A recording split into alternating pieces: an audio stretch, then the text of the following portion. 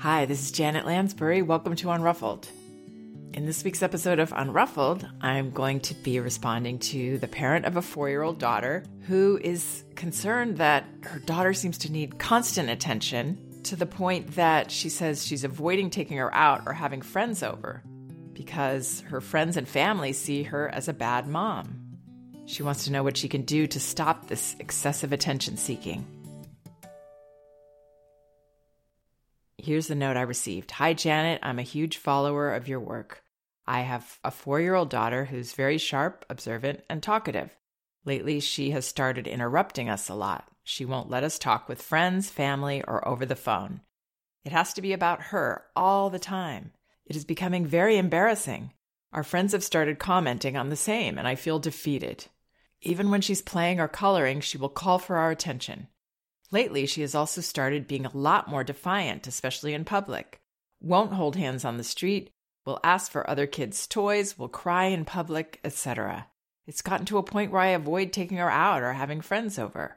I literally am crying as I write this because my friends and family see me as a bad mom. I don't know what I can do to stop this excessive attention-seeking, defiant behavior of our daughter. P.S. My husband changed his job, so we switched cities 4 months back. He has been traveling since then and is home only for weekends, and even then he is working. Maybe our daughter is still processing this change. Please help me out. Thanks. Okay, so I love that she included this P.S. because I imagine her daughter is still processing a change, moving houses, switching cities 4 months ago. That was a big loss for this girl. Even the most positive change in terms of moving is also a loss of the familiar. Perhaps that was the only home that she knew. And regardless, I'm sure she had routines there. She was comfortable. Moving is tough. So that's very likely part of this. And then whatever the parents are feeling, the stress that they might have, is also going to be added into the mix because children absorb that and they process it out. In a sense, reflect it back to us. So those reasons alone could be enough for this girl to be going through something. That's what I would say for sure. She's going through something. She's not at her best. She needs to be able to unload and fall apart a little bit. It sounds like this parent does understand that, but I want to encourage her even more to perceive this way and to see this as healthy for her child to be able to have tears, tantrums, meltdowns, fall apart so that she can put herself back together again, having released the stress of all these changes or whatever else she may be going through.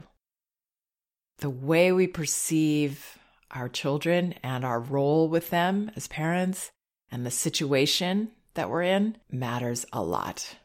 Sometimes it can help just to understand that, yes, this is normal behavior for this girl right now. It doesn't mean every 4-year-old would be behaving like this, but it is still normal for what she is going through. And the best way to navigate this is to see these bids for attention kind of like an early meltdown. The way that the rain sometimes starts drip, drip, drip, drip, drip, and then there's a downpour. That's what these bids for attention are like. The difficult thing for parents, for all of us, is that these unreasonable, persistent interruptions and calls to us tend to make us react rather than responding. When we react instead of respond, our child feels that discomfort from us, which only adds to their own. There's a wonderful quote from Dan Siegel and Tina Payne Bryson's book, No Drama Discipline, which is one that I recommend. They say, the pause between reactive and responsive is the beginning of choice, intention, and skillfulness as a parent. Is it normal to react? Yes. But as parents, it will help us and help our children to work on responding instead of reacting. Giving ourselves that moment to breathe, perceiving our child as capable of being in their uncomfortable feelings. That's a big part of this. Because if we think that every time our child says mom or dad, or even as an infant, every time our baby makes a sound, if we're reacting to those things, we're going to be injecting them with our own uncomfortable energy. But if we can hear, which means we've normalized this for ourselves, that our baby will sometimes cry, and our child will demand our attention and repeat questions to us and whine. And that's okay for them to do. That's not something we have to rush to fix immediately and put out like a fire. It's communication. So we don't want to ignore it, but we don't need to react like everything is an emergency. Everything is about us needing to do something. It's not. So again, the way to build this skill is to practice perceiving and letting go of being the fixers, being the extinguishers of every uncomfortable emotion our child has. That's not our job, and it doesn't help our children. Sometimes I think of this for myself as kind of an unplugging inside, instead of letting myself get touched off by everything children say or do. I unplug so it gives me that bit of time to take it in and to see what's needed. I'm going to talk specifically about this parent's issues that she's sharing with me and how it might feel and sound to be responsive rather than reactive. So she starts out saying she started interrupting us a lot. She won't let us talk with friends, family, or over the phone. It will help this parent a lot because it helps all of us to work on being responsive at home as much as possible, doing the homework, because it's going to be even harder for us when we are with friends or in public. That's like going to Carnegie Hall and performing. We have to practice first. And that practice will give our child the space they need for those feelings. We're going to hold that space by being responsive instead of reactive. At home, and we're going to allow for those feelings to go wherever they need to go. If we think about these processes being quantitative, which in a way they sort of are, then the bigger storm, the better, really. Bring it on instead of trying to ward it off, seeing that as the healthy experience that will get our child through this. Whatever this child is processing out, it will help them finish that process. So this little girl is interrupting, let's say, when her parents are talking together. What I would do is, you hear the first time, oh, she's asking for something, or she's calling me. Hi, I'm going to talk to your dad now, but I can't wait to hear what you have to say. When we're done, I can't wait to hear what you want. Go back to your husband, breathe, hold your own energy. Don't get pulled and tapped into by your daughter's energy. Again, not being reactive. Continue as best you can, talking with your husband. And now she tries again.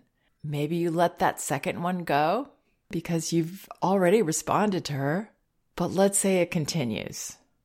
You could look at her. You could put your finger up, give me another minute, please. Letting her know that you hear.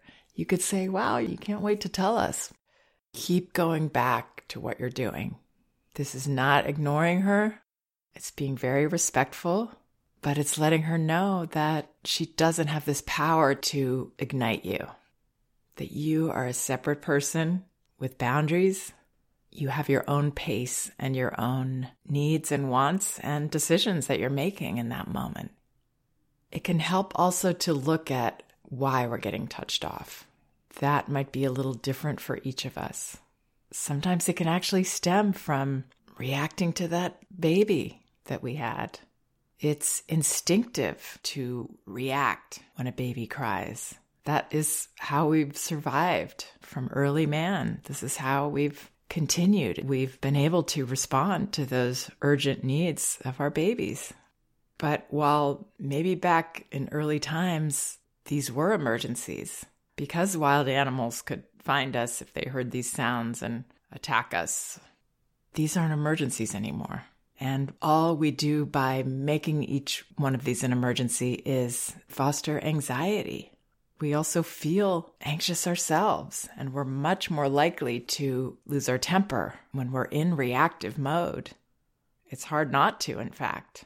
So if this parent is keeping her cool at all through this, kudos to her. What I'm suggesting is that she perceive it differently so that she doesn't have to try to have such self-control and be so uncomfortable herself. If this is part of what's going on, she can stop seeing it as her job to keep her child happy and content every minute. That's just not going to happen, especially when somebody's processing feelings. They need to not be content. They need to be able to feel very discontented. So every time she has these kind of interactions with her daughter where she is responding to the interruption but not allowing it to work, even if she doesn't get to have a very in-depth conversation with her husband at that time, she's going to be giving her daughter the message that it's safe for her to have those feelings of not getting what she wants. You are not going to be set off by your daughter's bids for attention and interruption. And after you do give your husband this moment to finish your sentences or whatever it is, then I would turn to your daughter and say, "What did you want? I can't wait to hear." Oftentimes children will forget, or they actually didn't want anything, which is, of course, interesting and really shows us even more that it's just a feeling that she has. Let it be her feeling and not your feelings. And when you're on the phone, again, that's a very hard time. I remember as a child hating when my mother was on the phone. As soon as she picked up that phone, we needed her desperately then. It was the most annoying thing for us. How dare she do that? I remember that feeling. So, yeah, it's okay though. It's okay for children to not get what they want. It really is. We've got to hold our own as their leaders. If it's with friends, I would do the same. But ideally, you're going to be able to practice with your husband and when you're on the phone and when you don't have these other people there so that you are comfortable and so that your daughter has gotten the message and she still may need to check it out. Well, I know that it really bugs her when I do this with her friends. Not that she's deliberately trying to bug her, but these are things that children have to check out. So it'll happen when you're with your friends. And then handle it the same way. Oh, shoot, you want me to see something. I'll be with you in a moment. And then let her carry on. See it as a whine or the just beginnings of a tantrum. It's safe for her to go there and for you to allow her to go there. It's not only safe, it's the best thing. She says even when she's playing or coloring, she will call for our attention. So I don't know what the parents are doing at that time when she's playing or coloring, but welcome her to call for your attention. You'll give it to her when you can. And then I would give it to her wholeheartedly. But don't jump and don't feel irritated by each one of these calls to you. Because again, it won't put you in good stead to stay unruffled. And it won't give her what she needs either, which is a parent in leadership mode, not bowing and cringing and jumping to fix her. This mother says she's started being a lot more defiant, especially in public, won't hold hands on the street, will ask for other kids' toys, will cry in public. So crying in public, I would welcome that. Holding hands on the street, that has to be non-negotiable. So it's not about her being able to hold hands. You have to firmly hold her hand. And if she absolutely can't, then yeah, I would let her melt down and fall to the ground while you're holding her hand if she needs to. Not letting her get hurt, obviously, but allowing her to fall apart with you. Being that safe person for her that understands she's got her reasons and it's the best thing she can do. And you are doing reasonable things. You're not hurting her by insisting you hold her hand. You're not hurting her by not responding to every single time she says mama, or hurrying up your phone calls because she's yelling at you. Asking for other kids' toys, I'm not sure what that's about, but she's welcome to ask. Again, she's got to be welcome to not want to hold hands. She's got to be welcome to call your name 50,000 times. She's got to be welcome to cry in public. She's got to be welcome to ask for other kids' toys. It's fine for her to do all of those things, but you are not going to let her interrupt you. You're not going to let her take other kids' toys. You're going to block that from happening physically. Just like you're going to physically continue with your conversation with your husband for a few more moments, at least finishing those thoughts before you turn to your daughter. So this is more showing than telling. Again, not being intimidated, not being impacted, not being sucked into her feelings. These are hers. She needs to be able to share them and process them and get them out of her body. This mom says it's gotten to a point where I avoid taking her out or having friends over. I literally am crying as I write this because my friends and family see me as a bad mom. Well, again, I don't know exactly what they're responding to, but I think it might be that this mom is getting sucked into her daughter's neediness instead of seeing it as a healthy, okay, and necessary state that she's in right now. I think when people make those kinds of judgments of us as parents, it's because they see a situation where we are uncomfortable and feeling out of control. It's not that they judge our child for being like that. It's that they see that we are as well. And this parent can turn that around immediately by perceiving her role differently and perceiving her daughter's behavior differently, more accurately. So yes, if we're trying to talk our child into holding our hand or talk her out of taking other kids' toys or calming her down when she's upset in public, we give the impression that our child is the powerful one and we have to cater to them. There's an imbalance of power there that's not healthy. And if there are any other shifts going on, this mother doesn't say if she has other children or if there's anything else, but I would always look at first my own feelings, because that can be a reason that we get tapped into by everything our child does. We've got our own wound there, and every time our child does these things or calls to us, it's hitting that wound. We've lost routines and friends and comfortable little spots in our house where we slept. We have to be able to have those feelings to understand and hold the space for our child too. I hope some of this helps. And remember, both my books are available, as always, on audio at audible.com. Elevating Childcare and No Bad Kids, Toddler Discipline Without Shame. You can get both audiobooks for free with a 30-day trial membership by using the link in the liner notes of this podcast. You can also get them in paperback at Amazon and an ebook at Amazon, Barnes & Noble, and Apple.com. And don't forget to follow me on Instagram, Janet Lansbury. Thank you for listening. We can do this.